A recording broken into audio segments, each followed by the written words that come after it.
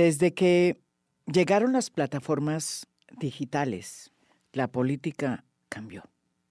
Y cambió en Colombia, en Brasil, en Argentina, en Estados Unidos, en el mundo. Y no solamente cambió la política, la manera de hacer política, sino que produjo un terremoto que cimbroneó los cimientos de un sistema que ya estaba en crisis, el sistema democrático.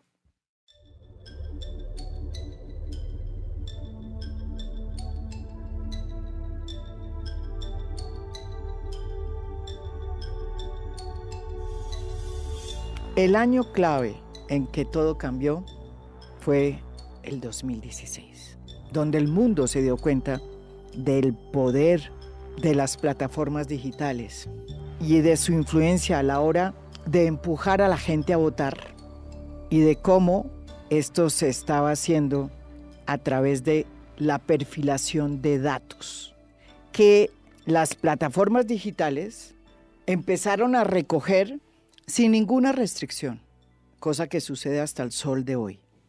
¿Usted quiere abrir su cuenta en Facebook? Lo primero que le preguntan es su nombre, sus gustos, su educación, dónde vive, dónde ha estado, qué países ha visitado. Y esa información que usted da, hasta el 2016 había sido utilizada para perfilar datos con propósitos publicitarios, de vender productos a través de las redes. Un negocio que surgió también en esa época y que hoy es uno de los negocios que llegaron para quedarse. El comercio en Internet se nutría de esta información, de estos datos, para perfilarlos y enviar mensajes publicitarios especialmente diseñados para satisfacer sus deseos de consumo y así aumentar aún más las ventas. En el 2016 fue el año en que esta fórmula de perfilación de datos, que se conoce como microtargeting, sufrió una transformación muy poderosa, que hasta el sol de hoy ha tenido un impacto demoledor en todos los países que dicen ser democráticos. En el 2016 fueron muchas las campañas que se hicieron basadas en la utilización del microtargeting por primera vez, utilizando el Big Data, los datos de muchísima gente. Campañas que se hicieron vulnerando las normativas existentes de protección de datos y de regulación electoral incluso, pero se hicieron. Y que tuvieron como objetivo reforzar las percepciones que tenían los votantes para sacarlos a votar con rabia. Esa transformación la llevó a cabo una compañía que se conoció como Cambridge Analytica, una compañía privada británica que compró datos de Facebook como si se estuviera comprando crema de afeitar o jabón para bañarse, y con esa información aplicó el microtargeting y no solamente perfiló los datos con el objetivo de enviarlos precisamente a las audiencias que ellos necesitaban sacar a votar, sino que después, cuando ya los tenía bravos, los estimuló aún más con noticias falsas, como la que terminó en ese referendo del Brexit en Inglaterra, cuando los ingleses salieron a votar el referéndum para ver si se salían o no de la Unión Europea en junio del 2016. It's the invincible arrogance of Europe's elites that gets me. These are people who have seen the euro collapse. These are people who are presiding over a migration crisis on their borders. And yet, do they ever acknowledge that they need to change? No. They say they need more integration, more of our money, more control over this country. I think it's time that we said to people who are incapable of acknowledging that they've ever got anything wrong, I'm sorry, you've had your day. Unelected, unaccountable elites, I'm afraid it's time to say you're fired. Una de las mentiras que se volvió verdad y que pasó por este microtargeting fue la de que si se votaba a favor de quedarse en la Unión Europea, Londres e Inglaterra se iba a llenar de inmigrantes ilegales, pero sobre todo de turcos, que iban a invadir en una migración ilegal a Londres. Y el miedo a la inmigración ilegal movió a mucha gente para decirle no a la Unión Europea. La otra gran mentira que triunfó fue la que se impulsó desde el gobierno de Boris Johnson en ese momento y que sostenía que la crisis que ya se avecinaba en el Reino Unido estaba íntimamente asociada a la decadencia que tenía Europa, la Unión Europea. Tesis que la realidad ha demostrado que era totalmente falsa, porque desde que el Reino Unido se salió de la Unión Europea, la recesión económica de ese país se ha ido agravando. Ese año Colombia, nuestro país, también fue un escenario donde se probó por primera vez Cambridge Analytica. Después del Brexit vino el plebiscito por la paz, que se realizó el 2 de octubre del 2016, meses después del Brexit.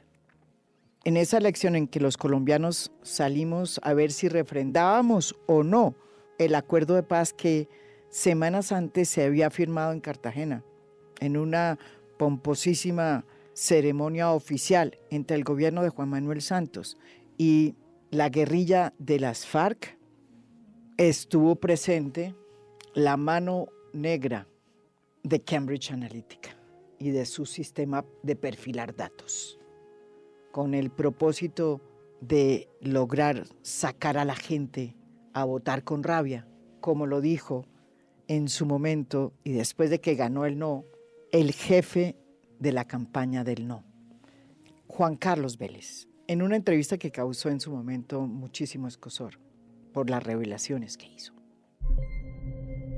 A la indignación, entonces la gente votó de raca.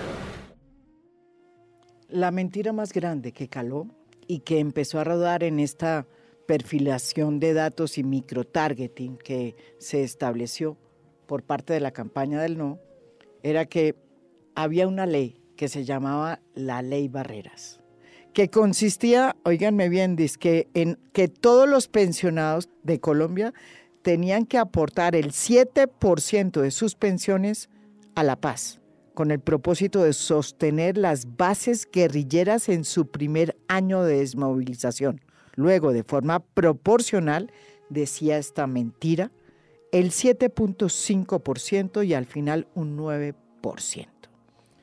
Esa ley Barreras, que nunca existió, se convirtió en verdad y motivó a mucha gente a salir de sus buhardillas y a votar emberracada contra la paz. La otra mentira tenía que ver con uno de los grandes avances del acuerdo de paz, precisamente, y que tenía que ver con que se reconocía como víctima del conflicto a la población LGTBIQ+. Y el acuerdo hablaba específicamente de la necesidad del enfoque de género. Este artículo fue tomado por la propaganda del no para decir que de esa forma era que se abría una puerta para acabar con la familia tradicional colombiana y que el acuerdo lo que imponía era la familia homosexual. Los que queremos votar el no también queremos la paz, pero pensamos que este no es un acuerdo que favorezca la democracia, sino que le entrega a Colombia a la FARC para hacer de Colombia una segunda Venezuela de Maduro. Cambridge Analytica coronó finalmente ese año con las elecciones en noviembre en las que ganó Donald Trump sobre Hillary Clinton, que era la candidata del Partido Demócrata, vapuleada a través de versiones completamente falsas sobre lo que realmente era ella. Se llegó incluso a decir que era dueña de una organización del bajo mundo dedicada a la prostitución La empresa Cambridge Analytica fue uno de los principales pulmones económicos de esa campaña de Donald Trump, porque su dueño, Robert Mercer, se convirtió en un profundo trumpista.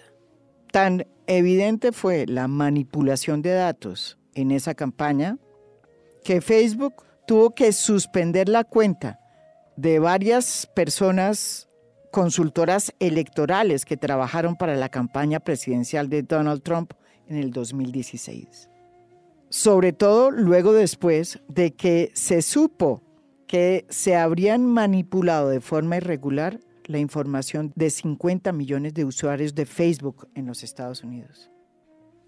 Todo esto se supo por el New York Times y una investigación que hizo también el Observer, y se estableció cómo para las elecciones del 2016 de Donald Trump, Cambridge Analytica utilizó datos que había obtenido anteriormente de manera ilegal para ponerlos al servicio de la candidatura presidencial de Donald Trump, que ganó finalmente las elecciones en noviembre del 2016.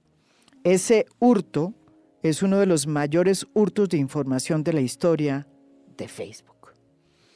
El escándalo llegó a tales extremos que el propio Mark Zuckerberg, el CEO de Facebook, tuvo que ir a testificar al Senado de los Estados Unidos por este escándalo de Cambridge Analytica y la filtración de estos datos de millones de personas que terminaron en manos de Cambridge Analytica. When was the issue discussed with your board member, Peter Thiel?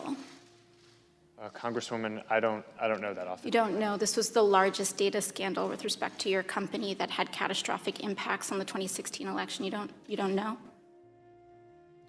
Por ese caso de Cambridge Analytica, Mark Zuckerberg tuvo que pagar una millonaria multa de cerca de $5,000 millones como sanción por las malas prácticas en el manejo de la seguridad de los datos de sus usuarios. Y eso lo llevó a la necesidad de apretarse el cinturón y de replantear su empresa.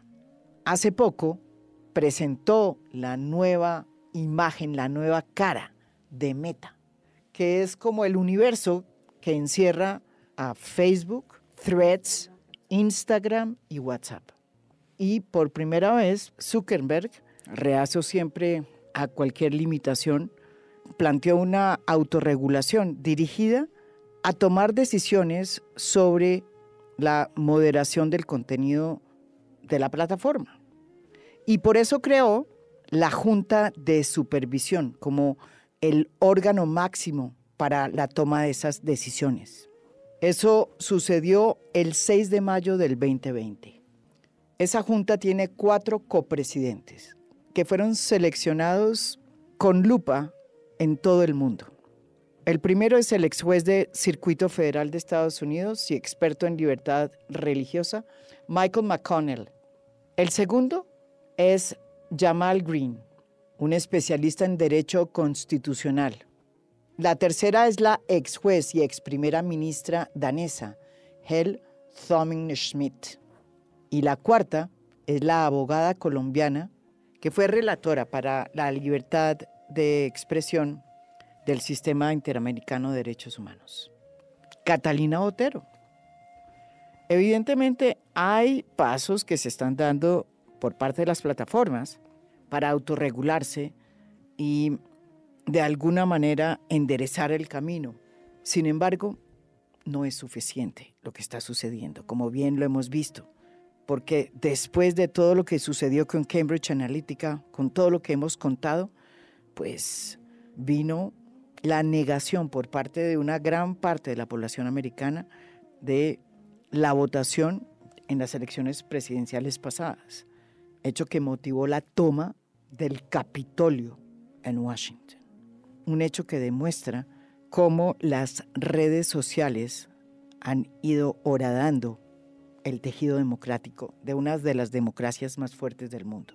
Eso mismo acaba de suceder hace un año en las elecciones en Brasil, en las que resultó victorioso el expresidente Lula da Silva. Un grupo de personas partidarias de Bolsonaro, el candidato que perdió, que en ese entonces era el presidente, también se tomó el Parlamento brasilero, desconociendo el resultado electoral que le dio el triunfo a Lula da Silva. Muita gente lá fora, pessoal. Muita gente lá fora, pessoal. A polícia não conseguiu conter o povo. Não conseguiu conter o povo. Quebraram as janelas. Hoy la democracia está enfrentando una de las amenazas más difíciles de sortear y que tiene que ver con ese monstruo que se armó hace 20 años a partir de empresas como Cambridge Analytica y que hoy corre solo, porque son muchas las empresas que se dedican a eso y porque son muchos los políticos que han decidido afincarse en esta metodología para fortalecer su cauda electoral y convertir la política, como dijimos, no en un espacio de reflexión, sino en un espacio que le da cabida a personajes tan imposibles de pensar que podrían tener cabida como un Javier Milei en Argentina. De ahí viene la razón para esta serie. Una serie que hacemos con Luminate, que es una ONG que está enfocada en fortalecer a los medios independientes y a mirar muy bien cómo es que se está manejando la data en los procesos electorales, sobre todo en regiones con democracias frágiles y con problemas como sucede en América Latina. Por eso hemos decidido llamar a esta serie que se inicia hoy Democracia a Fondo. Y nuestro primer capítulo tiene que ver con el impacto que ha tenido esta llegada de las plataformas al terreno de la política y cómo eso está influyendo en la calidad de la democracia en la región. Yuval Harari, este filósofo israelí, escribió en su Homo Deus, un libro que recomiendo, que el poder de hoy lo tiene no el señor que gana las elecciones, sino el que controla los algoritmos. ¿Y qué significa controlar los algoritmos? Pues nada más ni nada menos que tener el poder de controlar qué contenido se publica en las redes, cómo se publica y quién lo ve. Es un conjunto de instrucciones, una serie de pasos ordenados, como una receta para obtener una salida a partir de una entrada. Aquí tenemos para este primer episodio a una de las copresidentas del máximo órgano de supervisión de Meta. Ella sostiene desde su función que estamos pasando por una crisis muy grande en materia de valores democráticos. Efectivamente, yo creo que estamos pasando por una crisis enorme en materia de valores democráticos. El Estado de Derecho está en riesgo e incluso yo creo que ya está seriamente afectado en países que hace, digamos, tan solo 15 o 20 años parecía que estaban en una senda de fortalecimiento democrático en todas las regiones del mundo. Eso es cierto. Y es cierto que hay un desencanto con la promesa de la democracia. La gente prefiere optar por otras alternativas, por alternativas que le garanticen la seguridad, que le garanticen valores ultraconservadores y no por las promesas democráticas porque sienten que esas promesas no se han cumplido y eso es cierto. Ahora, yo creo que el papel de las redes sociales no es necesariamente unidireccional. Yo creo que las redes sociales democratizaron la conversación pública. Yo creo que hoy hay más voces y creo que es posible conocer otras realidades, entender otros intereses, tener conversaciones incluso mucho más robustas que las que era posible tener antes de este proceso.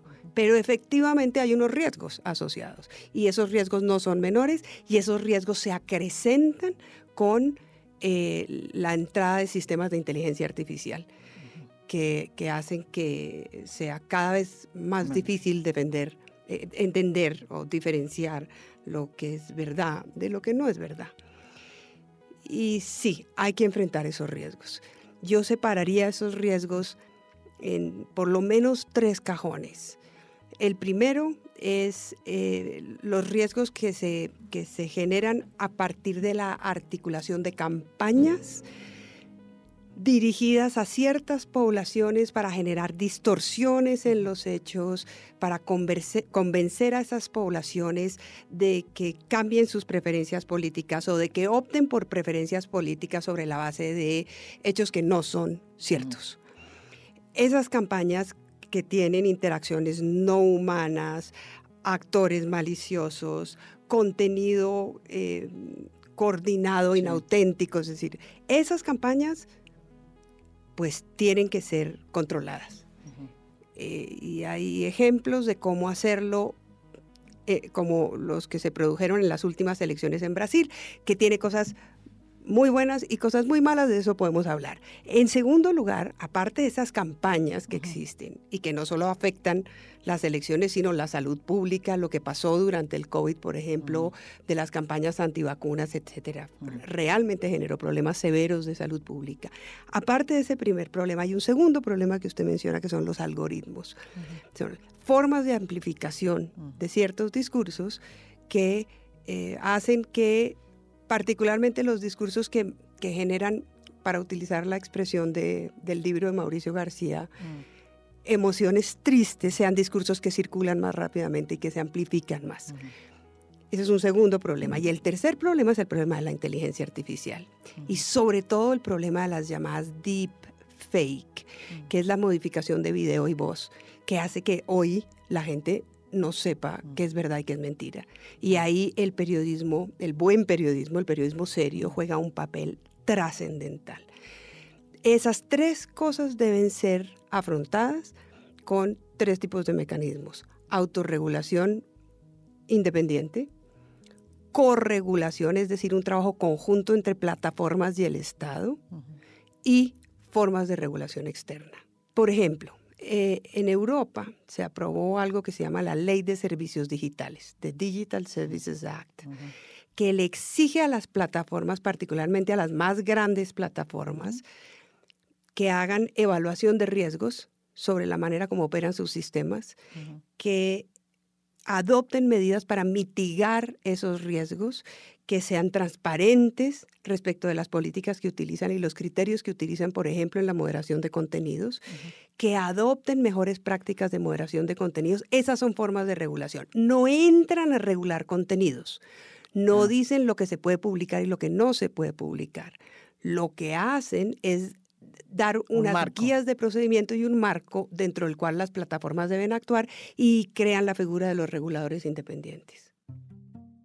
Para Felipe Estefan, vicepresidente para América Latina de Illuminate, es evidente que la crisis de la democracia no solamente es un problema que tiene que ver con el efecto demoledor que han tenido las plataformas digitales, las fake news y demás, sino que ya la estructura estaba en crisis, los valores democráticos ya estaban en crisis, y que hay sobre todo un problema profundo de representatividad y una crisis de confianza hacia las instituciones, hacia los partidos políticos, hacia los medios de comunicación y hacia las plataformas digitales. Cuando yo pienso en esa crisis, normalmente pienso que es el resultado de otras crisis suplementarias, que son las que conllevan a esta como gran crisis democrática. Una de esas es, por decir, la crisis de legitimidad, que la ciudadanía no necesariamente cree que la democracia va a producir los resultados que todos nos esperamos y nos merecemos. Otra tiene que ver con la crisis de representatividad, que quienes están en el poder no necesariamente representan ni las identidades ni los intereses de a quienes gobiernan. Y otra que tal vez está muy conectada con el tema que estamos hablando hoy es la crisis de confianza. Hay una crisis de confianza muy profunda hacia instituciones, hacia partidos políticos, pero también hacia medios de comunicación y sistemas de información. Y eso está muy directamente conectado al rol de la tecnología y las redes de plataformas sociales en la democracia. el rol de la tecnología en la democracia es un rol inmenso. Y ese rol, como Catalina decía, no siempre es negativo. En ciertos casos ha permitido que las personas tengan contacto más directo con los candidatos y las candidatas a quienes van a elegir. En ciertos casos ha permitido que haya conversaciones entre más voces sobre lo que deberían ser las políticas de los países. En algunos países, plataformas específicas le ayudan a los votantes a encontrar dónde es su sitio de votación. Claro. Pero el impacto positivo no ha sido para nada correspondiente a lo que ha sido un impacto negativo gigantesco. Para mí ese impacto tiene 4 aristas. Una primera arista tiene que ver con lo que ha sido el cuestionamiento de la integridad de las elecciones. Vemos un discurso que se ha profundizado gracias a lo que se ha dicho en redes sociales, donde se cuestiona si las elecciones son verdaderas o no, si los conteos son reales o no, que hace que la gente esté pensando que el votar o no vale la pena o que las votaciones en verdad no son legítimas. Eso mucho tiene que ver con los discursos que los algoritmos han promovido y la manera en la que las redes sociales se han manipulado. Otro tema tiene que ver con lo que Catalina decía, que es la automatización de la desinformación. Hay mecanismos de desinformación que muchas veces ya ni siquiera son manejados por seres humanos, sino que seres humanos están poniendo a la tecnología a trabajar para distribuir desinformación de una manera en la que ninguna organización de fact-checking o ninguna organización de periodismo tiene la capacidad humana de luchar en contra de la cantidad de desinformación que se está transmitiendo en estas redes. Y eso, como Catalina mencionaba, hace que sea muy difícil entender qué es verdad y qué es mentira. Y para poder tener una democracia se tiene que poder tener un debate y un diálogo democrático y ciudadano en el que compartimos ciertos hechos, ciertas realidades, ciertas verdades. Y eso se está volviendo cada día más difícil gracias a las redes sociales. Un tercer problema tiene que ver con la polarización, porque como Catalina decía, algunos algoritmos y algunos modelos de negocios de estas plataformas tecnológicas han priorizado los contenidos más escandalosos, los que a uno más le aterran, los titulares que uno le parecen más amarillistas, lo que la gente más comparte, y eso no necesariamente son los contenidos más profundos, más investigados, de mejor calidad. Muchas veces son los contenidos que más conllevan a polarización, a que la gente no se entienda, no se quiera comprender, a los contenidos que tocan como esos botones de problemáticas sociales donde hay brechas grandes. Y para poder tener una democracia con gobernabilidad, donde la sociedad viene y se junta y entiende las diferencias y escucha opiniones de las otras personas, esos algoritmos que promueven la polarización están haciendo un daño muy grande. Pero lo último es que hay un impacto muy profundo en términos de discriminación, discurso de odio, salud emocional y mental, particularmente de las personas en la sociedad que ya tienen menos privilegios, como lo son las mujeres, las minorías raciales y étnicas, los pueblos LGBT, los pueblos indígenas, donde las plataformas no han hecho mucho, particularmente cuando hay candidatos o líderes cívicos o políticos, de proteger a esas personas de discursos de odio, de la manipulación de su imagen, de discurso que va para atacar a sus personas y a sus identidades, que muchas veces en muchos países ni siquiera es discurso que está protegido jurídicamente. Entonces, esa confluencia de problemas por las redes sociales sí hace que nos toque pensar no solo en lo que esas plataformas van a hacer por ellas mismas, sino, como Catalina decía, cuáles son las regulaciones y las corregulaciones que vamos a poner para asegurarnos que la tecnología no tiene un impacto tan negativo en la democracia. Los algoritmos son una parte central del poder que tienen las plataformas para controlar la información y, de alguna manera, también controlar la forma, la manera como ésta se esparce. Los algoritmos, como dice muy bien aquí Catalina Botero, son como la fórmula de la Coca-Cola. Es una fórmula mágica que nadie quiere entregar ni que nadie quiere revelar. Sin embargo, ¿qué es lo que está pasando con los algoritmos? Que cuando los cambian, tienen un efecto en toda la cadena. Todo el mundo termina afectado. Y doy un caso nomás. El último cambio del algoritmo de YouTube produjo una disminución en el flujo que ha incidido en la decisión que han tomado muchos directores y dueños de medios para hacer recortes de nómina, como sucedió hace poco en la revista Semana. Para Catalina Botero, la mejor manera de controlar a las compañías que producen estos algoritmos y la mejor manera de hacerlas más transparentes no es a través de la prohibición, como sucede en China o en Nicaragua, sino a través de leyes como la que se acaba de aprobar en Europa y que va a entrar en vigencia el próximo enero del año entrante. Una ley que se conoce como la Ley de Servicios Digitales.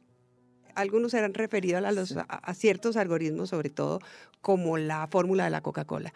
Y por eso una de las cosas que ordena la Ley de Servicios Digitales es que las propias plataformas con reguladores o actores independientes evalúen el impacto de sus algoritmos, por ejemplo, sobre poblaciones que están particularmente afectadas por los discursos de odio y que sufren un daño en la vida real en virtud de la amplificación que los algoritmos hacen de esos discursos de odio. Entonces, lo que le está diciendo la regulación, que yo creo que es la única aceptable hasta hoy, hay otras regulaciones. Nicaragua tiene regulaciones sobre redes sociales, etcétera, pero son un desastre, bueno, o sea, son formas de control, ¿no? China, o bueno. Pero la Ley de Servicios Digitales lo que le dice es, evalúe usted con actores independientes el riesgo que puede aparejar ese algoritmo, el uso de ese tipo de políticas internas. Y adopte las medidas que correspondan para mitigar el riesgo. Felipe tiene razón cuando dice que actores políticos, particularmente mujeres, cuando por ejemplo además pertenecen a otros sectores no privilegiados, digamos de minorías, pues son objeto de un tratamiento absolutamente inaceptable en las redes sociales. Pero también es cierto que los funcionarios públicos y las funcionarias públicas están sometidas a un mayor escrutinio. Entonces, si le dejamos al Estado el poder de decidir hasta dónde puede uno cuestionar o no a un funcionario público o hasta dónde puede preguntarle sobre la manera como está ejerciendo sus funciones o cómo ha gastado los recursos o puede cuestionarlo, pues yo creo que le estamos entregando un poder exorbitante a unos funcionarios para protegerse a sí mismos. Entonces yo creo que la mejor manera es exigirles que rindan cuentas ante actores independientes, haciendo evaluación de riesgos y adoptando medidas de mitigación. ¿Y actores independientes quiénes serían? Hay distintos tipos de actores independientes. Hay reguladores independientes para ciertos sectores, según la Ley de Servicios Digitales, o hay, por ejemplo, grupos de académicos que deben poder acceder a los datos para entender, por ejemplo, el impacto de un cambio de un algoritmo. Eso lo saben las plataformas. Las plataformas saben que cuando cambian un algoritmo hay unos impactos porque pueden medir, tienen los datos para medir cuál es ese impacto en la salud mental de los niños y las niñas, por ejemplo, o en las poblaciones vulnerables o en las elecciones. Bueno, que haya expertos independientes que puedan supervisar eso. No necesariamente tienen que hacer público el algoritmo para que los expertos independientes puedan hacer un ejercicio de supervisión y corregulación. Sin embargo, para Felipe Estefan, no es suficiente lo que se está haciendo hoy para lograr que las plataformas sean transparentes en el manejo de los algoritmos y en la manera como los cambian y los transforman. Para él lo más importante es saber si esa fórmula maravillosa de la Coca-Cola es alta en azúcares o si es alta en grasa, precisamente porque eso es lo que le va a permitir a la sociedad enfrentar los impactos de esos algoritmos en nuestras vidas. Y a diferencia de Catalina, Felipe sí cree que es necesario que los gobiernos regulen con mucho cuidado a las plataformas, sobre todo en el manejo de los algoritmos. Sí, el algoritmo es esa serie de códigos que determinan qué contenidos se publican, quién los ve, cuántos contenidos se ven por más gente, por menos gente. Y Catalina tiene toda la razón de que en ciertos momentos las grandes compañías de tecnología han dicho que ellos no pueden transparentar sus algoritmos porque es la receta de la Coca-Cola. Y dicen, ustedes le están pidiendo a Coca-Cola que publique la receta de la Coca-Cola.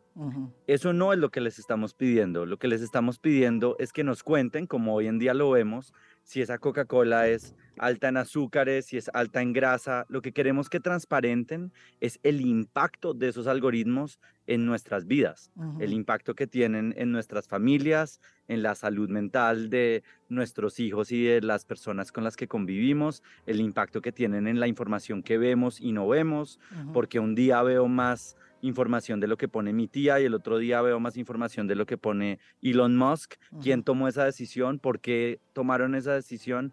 Entonces lo que queremos es que sean mucho más transparentes, porque están teniendo un impacto muy grande, pero ese impacto no se entiende, porque no han permitido transparentar lo que es ese impacto de esos algoritmos.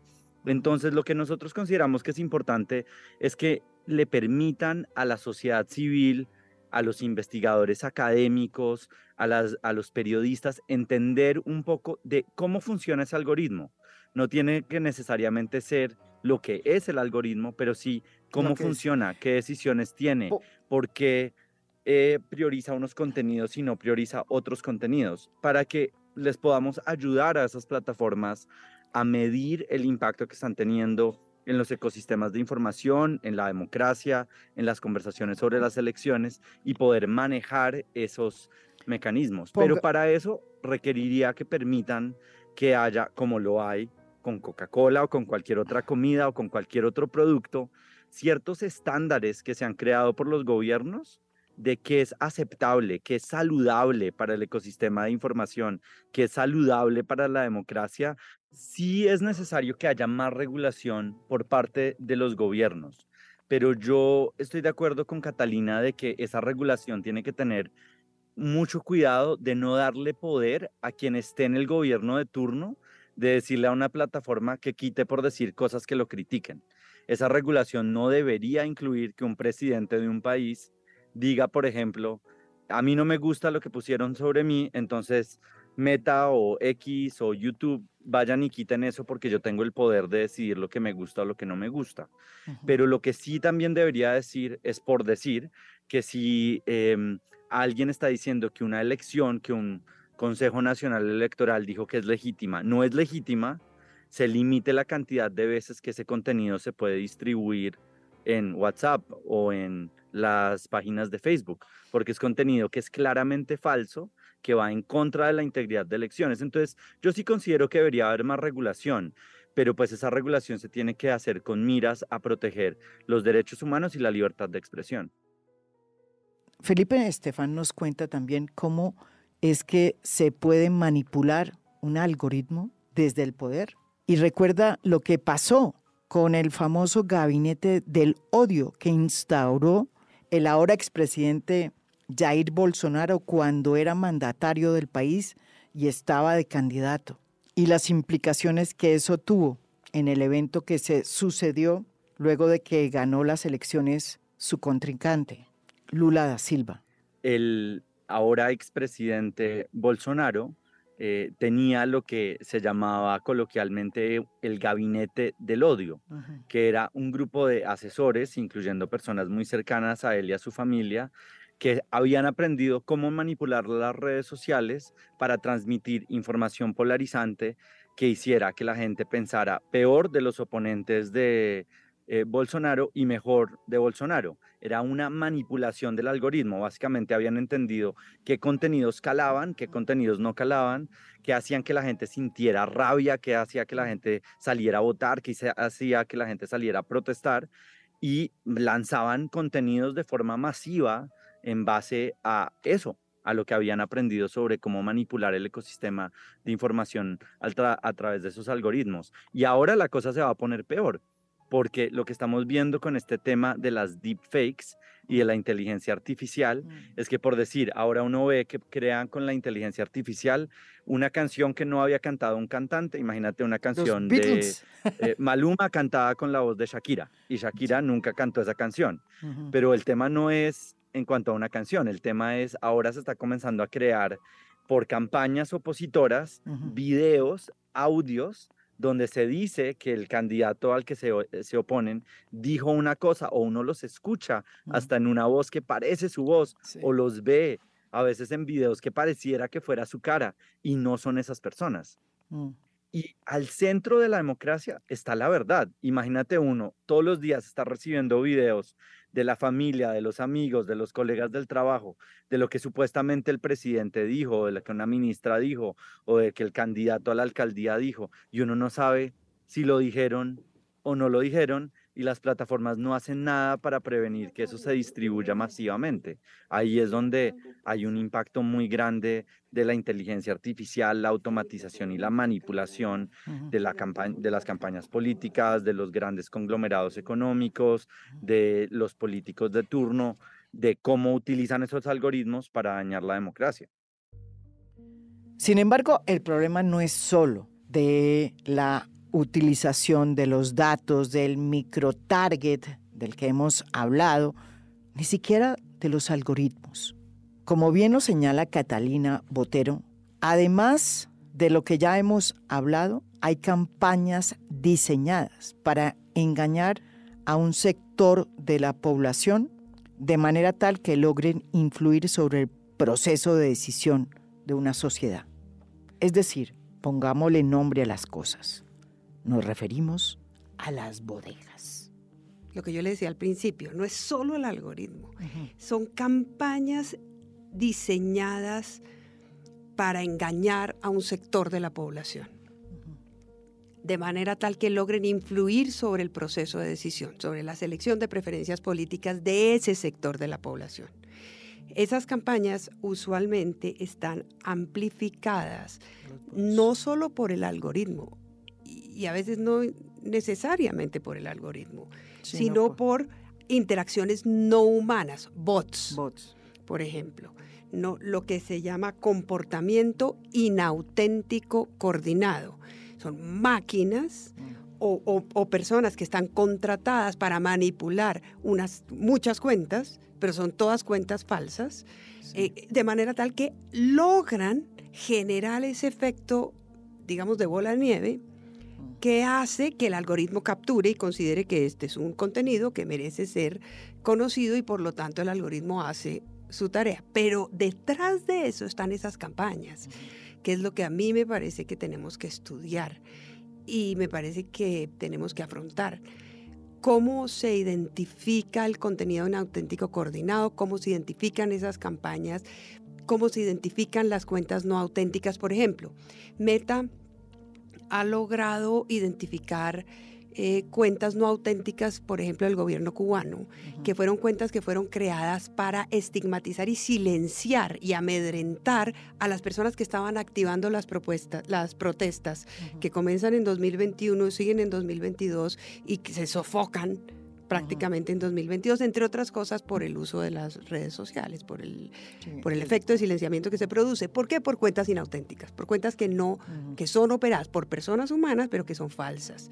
Entonces, no es solo el algoritmo, sino es una serie de factores.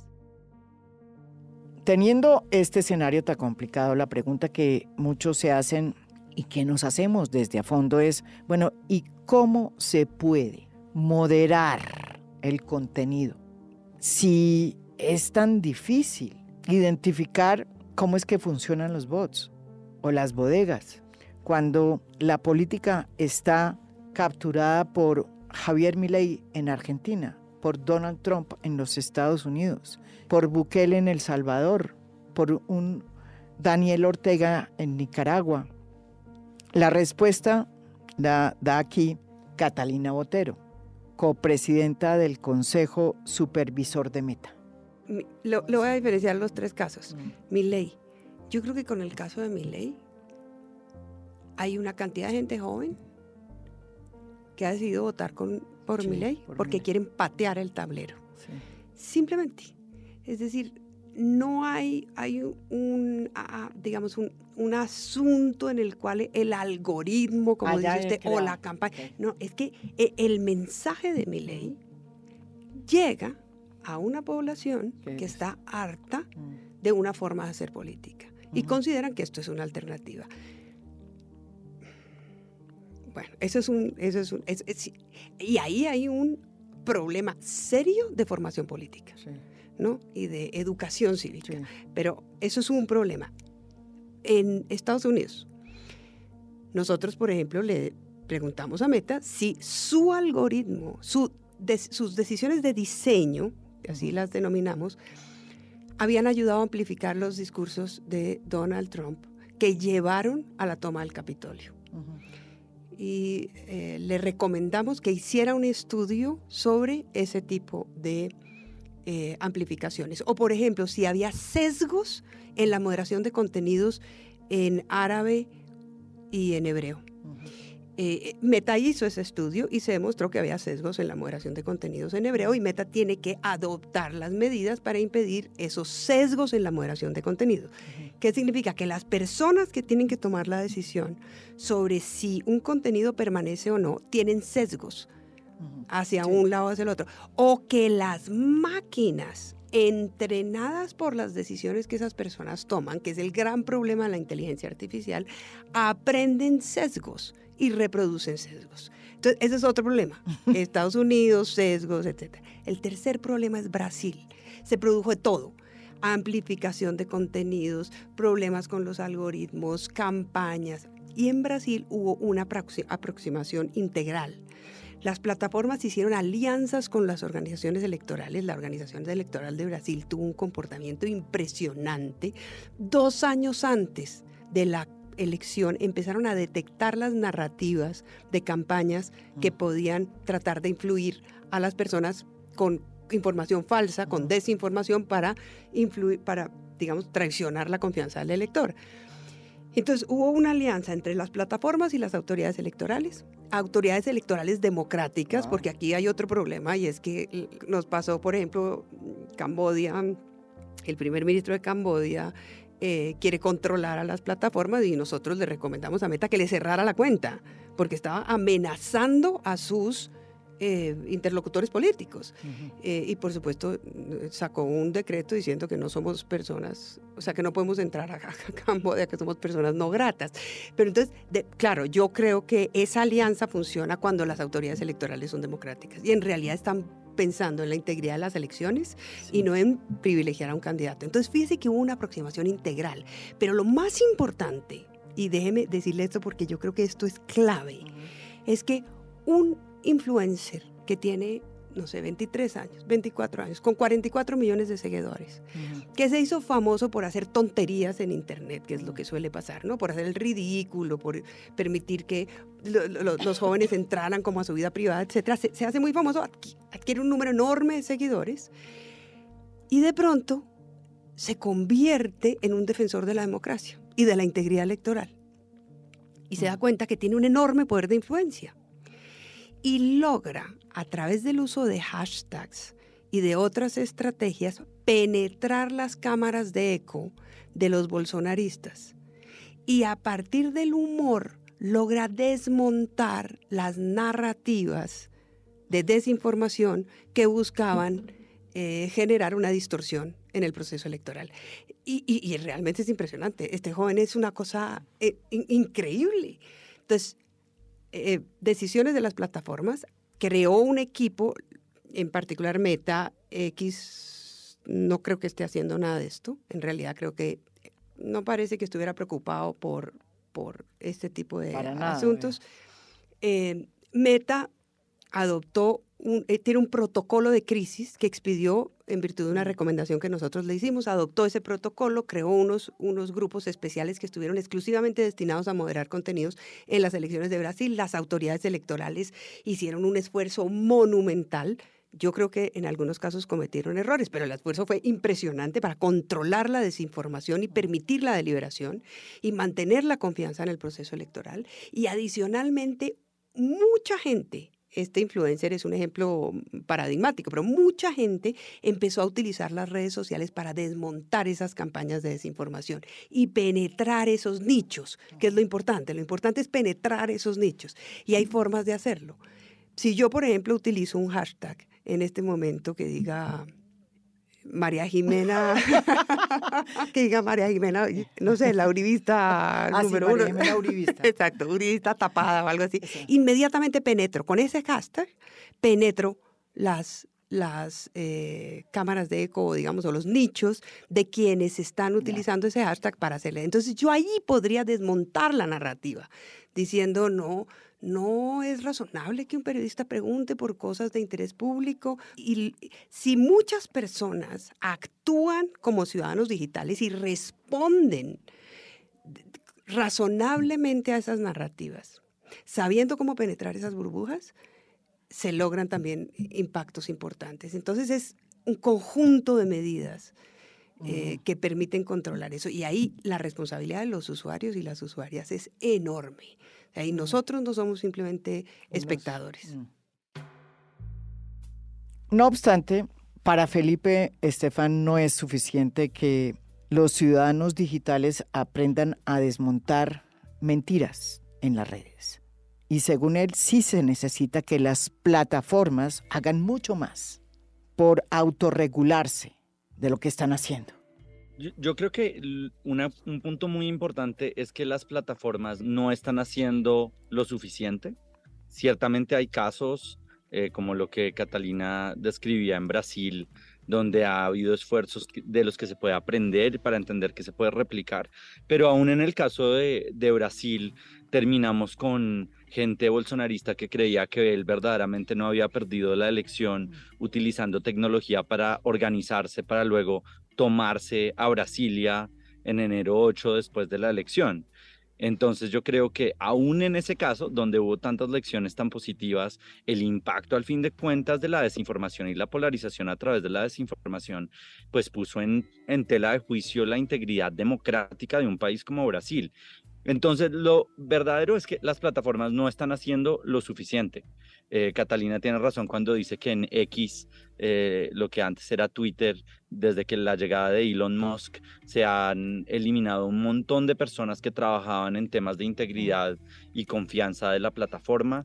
Y creo que la otra cosa que vale la pena decir es que estas plataformas en países donde sienten que les están poniendo atención y que les podría doler para su modelo de negocios, responden de manera bastante proactiva. En un país como Estados Unidos lo hacen.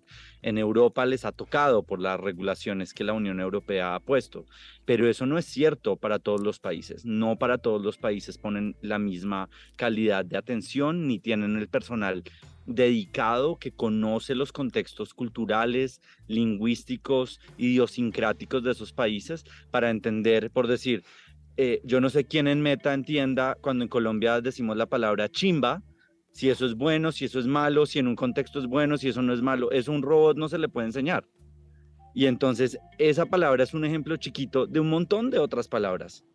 Y la realidad es que estas plataformas no tienen suficiente gente con los suficientes recursos para tomar las medidas suficientes para el impacto que tienen en tantos países del mundo.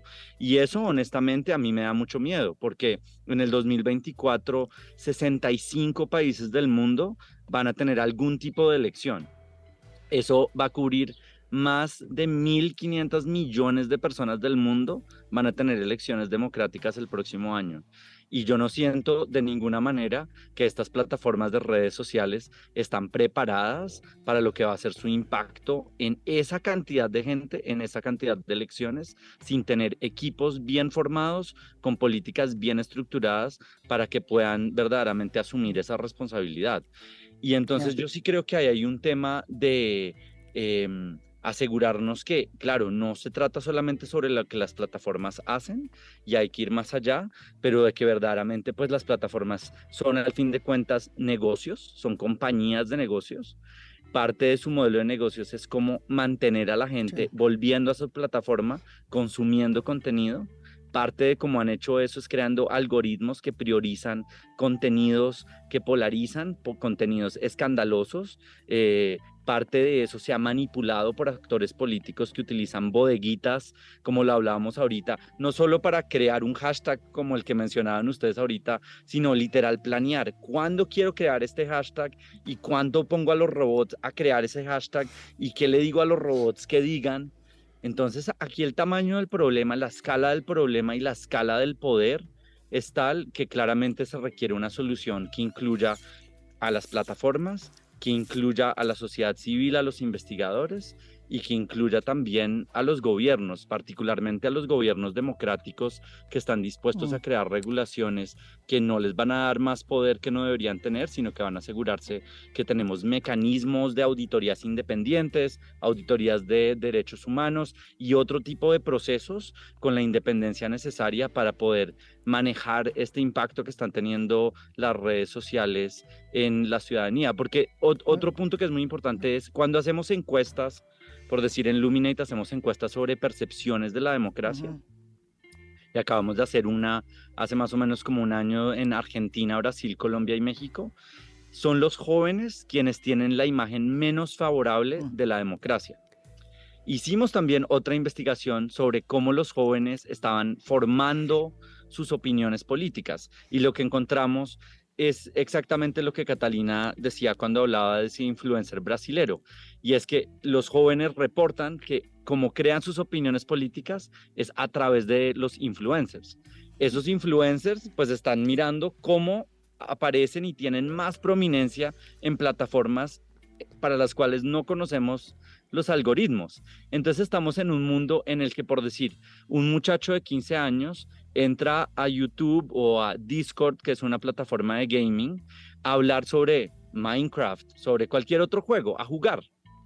Y de un momento a otro, 3 videos después, están en un video de un discurso de extrema derecha populista, anti-igualdad de género, sobre que la sociedad como la conocíamos se está destruyendo. Por los algoritmos. Y así es como está formando su opinión política. Por y el ese es el algoritmo. joven que luego en nuestra encuesta dice que no le interesa tanto proteger la democracia. Entonces aquí verdaderamente estamos hablando de un problema que requiere una solución urgente si queremos que las generaciones futuras tengan una democracia en que la tecnología y la democracia no estén en contra una de la otra. Catalina. Yo creo que sí debe existir una forma de regulación. No sé, yo creo en la autorregulación independiente. Lo he visto.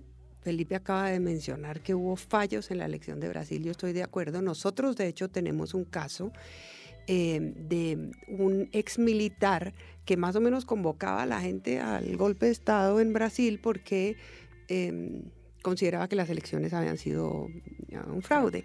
Y nosotros identificamos ese caso y le recomendamos a Meta que hiciera unos esfuerzos mayores en su proceso de detección de ese tipo de información, que es una información que desinforma y que genera violencia en la vida real de las personas. Estoy de acuerdo que las plataformas pueden hacer muchísimo más y estoy de acuerdo que en donde menos hace es en donde los mercados son menos importantes y eso significa pues América Latina, África, Asia, algunos países de Asia y África. Y que tienen que reforzar sus equipos y que tienen que revisar sus sistemas de automatización. Y esto lo puede impulsar una regulación, que no se meta en los contenidos, sino que exija que sean transparentes, que trabajen con órganos, con académicos o con órganos como independientes, la ley que ya hay en Europa. como la Digital Services Act, exacto, como la ley de servicios digitales. Hay cosas de esa normativa europea que a mí me parecen un poquito preocupantes, pero en general me parece que es una aproximación adecuada, exige debido proceso, exige transparencia, exige evaluación de daños, exige trabajar con expertos independientes y eso es lo que yo creo que hay que hacer. Y por supuesto reforzar, como dice Felipe, los equipos, sobre todo en los países en donde hay más riesgos de manipulación y desinformación. ¿Qué está pasando en nuestra región, sobre todo en materia de producción de contenido? ¿Qué es lo que en el fondo nos hemos convertido los periodistas, en productores de contenido de unas redes que se llevan casi todo y le dejan muy poco a los productores de contenido, a los periodistas? Sobre este dilema en el que está también el modelo de información y el periodismo, además de la necesidad de una regulación que aclare y haga más transparente el poder de las plataformas digitales, pero sin que eso afecte la libertad de expresión, nos habla Felipe Estefan. Es importante decir que regulación no necesariamente significa regulación de contenidos. Exacto. No es que estamos diciendo que los gobiernos deberían tener más herramientas para cerrar la libertad de expresión o para decir que un presidente, un ministro, una senadora, lo que sea, diga, quíteme eso, eso no, me criticaron, no eso. Lo que estamos hablando es de la regulación de los procesos de cómo funcionan las plataformas. Y creo que esa diferencia es importante, porque entrando a tu pregunta sobre qué está pasando en América Latina, lo que estamos viendo en América Latina es tanto en la izquierda como en la derecha un crecimiento del populismo autoritario. Y cuando unimos esta conversación a esa conversación, uno se podría dar cuenta que podríamos terminar fácilmente en un país como El Salvador, donde Bukele acaba de cambiar la regulación para poder reelegirse y donde todas las encuestas demuestran que su dominación sobre el ecosistema de información es tal que no va a tener ningún problema en ser reelecto, que creara una regulación para él decir cómo se puede utilizar su nombre en las redes sociales. Eso no es lo que queremos, eso no sería un avance en la democracia.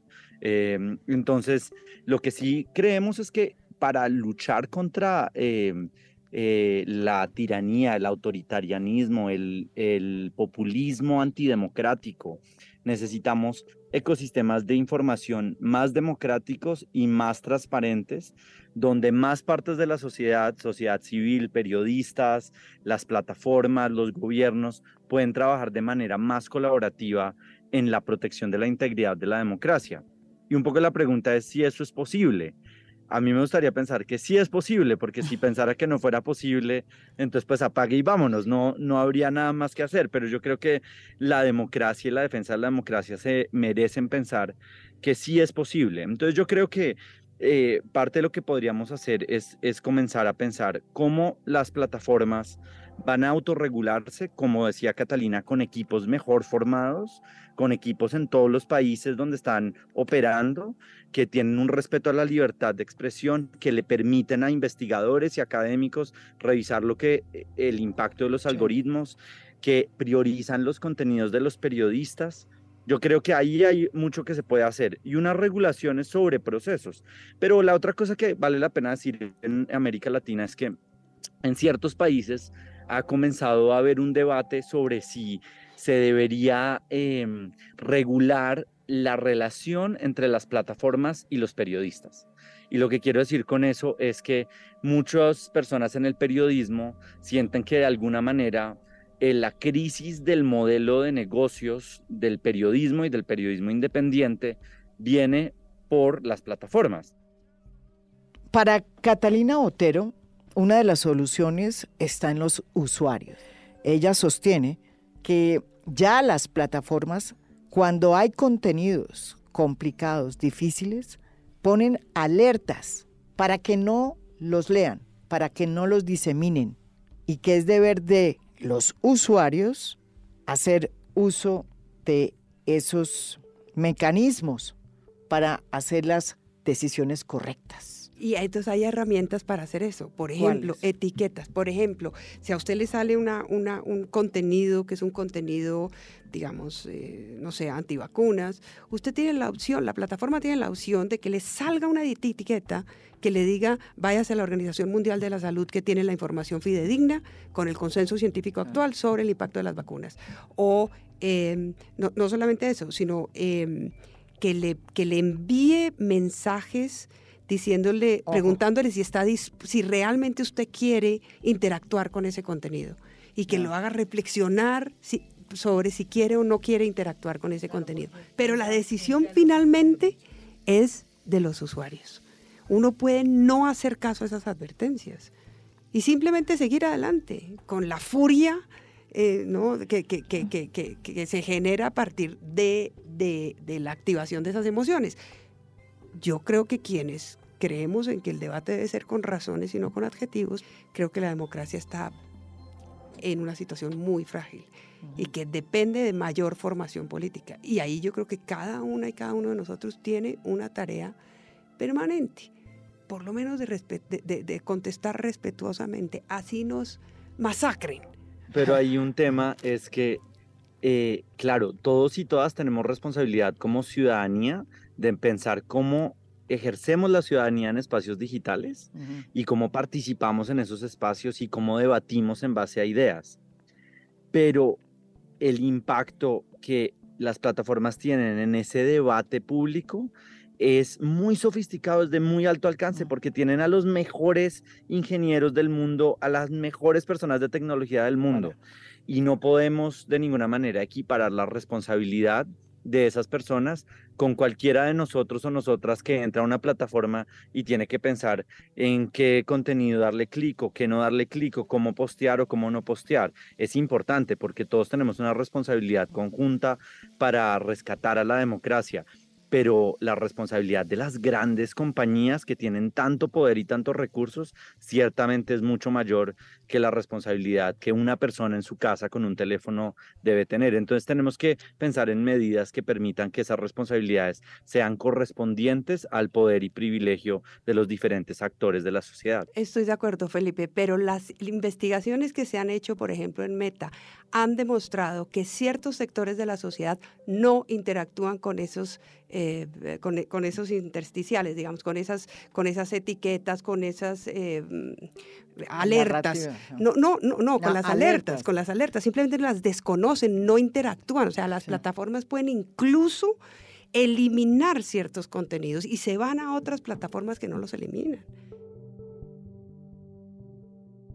La gran conclusión de este primer episodio sobre la democracia, redes, plataformas y el estado de la reflexión crítica en el mundo es que no todo es culpa de las plataformas y que los políticos tienen mucho que ver en esta crisis. Pero sobre todo que la democracia hay que defenderla con ideas y apelando no a las audiencias, sino a la gente y a las necesidades más evidentes que tienen que ver con la desigualdad y la falta de oportunidades.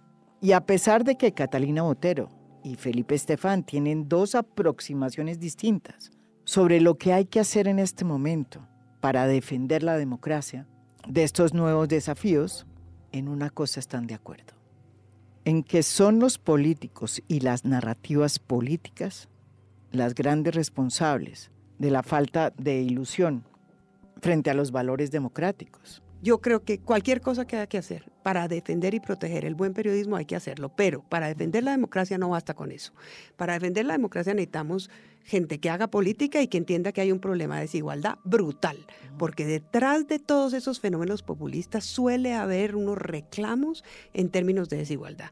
Y eso no es un problema de las redes sociales, es un problema de la política. Y es que la política no se ha hecho cargo de esos problemas de desigualdad, que son enormes, y la gente por supuesto que está resentida y la gente por supuesto que siente que la democracia no le ofrece los beneficios mínimos para poder tener una existencia digna, porque además no valora, digamos, el valor agregado de la democracia. Entonces no es solo un problema de redes sociales, pero si no existieran estas nuevas formas de comunicación, pues sería mucho más difícil que nosotros accediéramos a eso.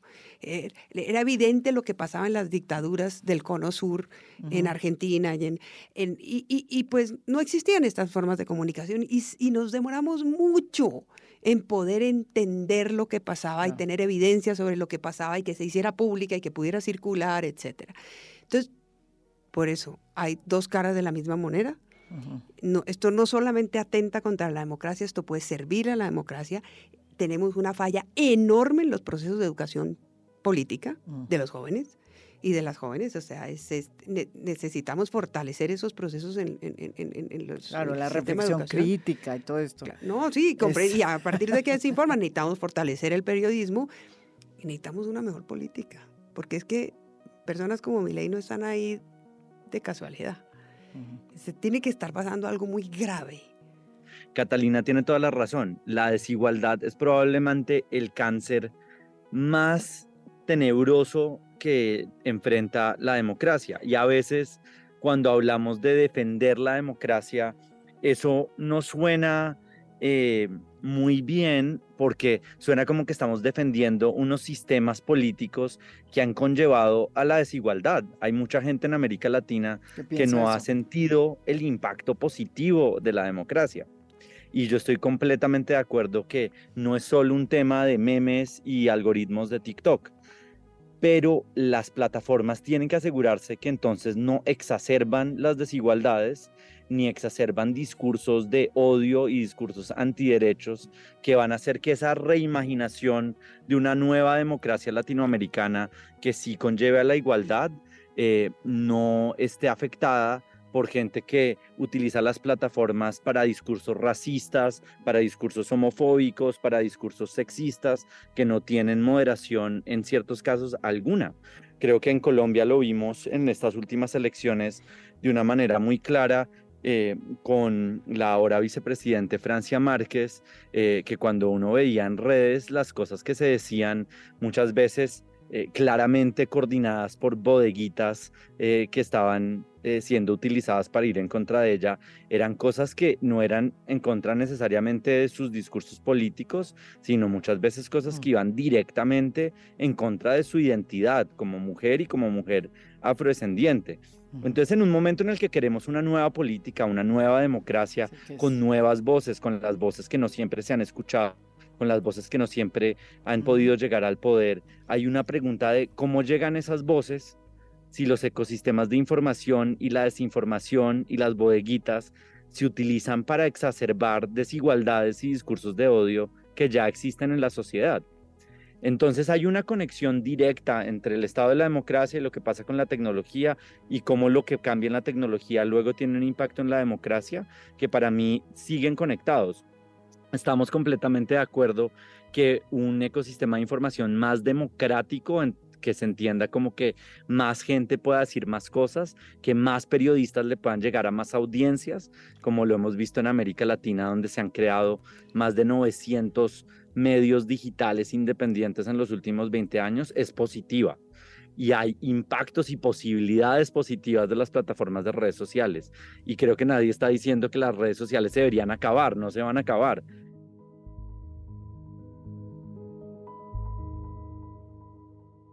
Esto es A Fondo. Mi nombre es María Jimena Duzán.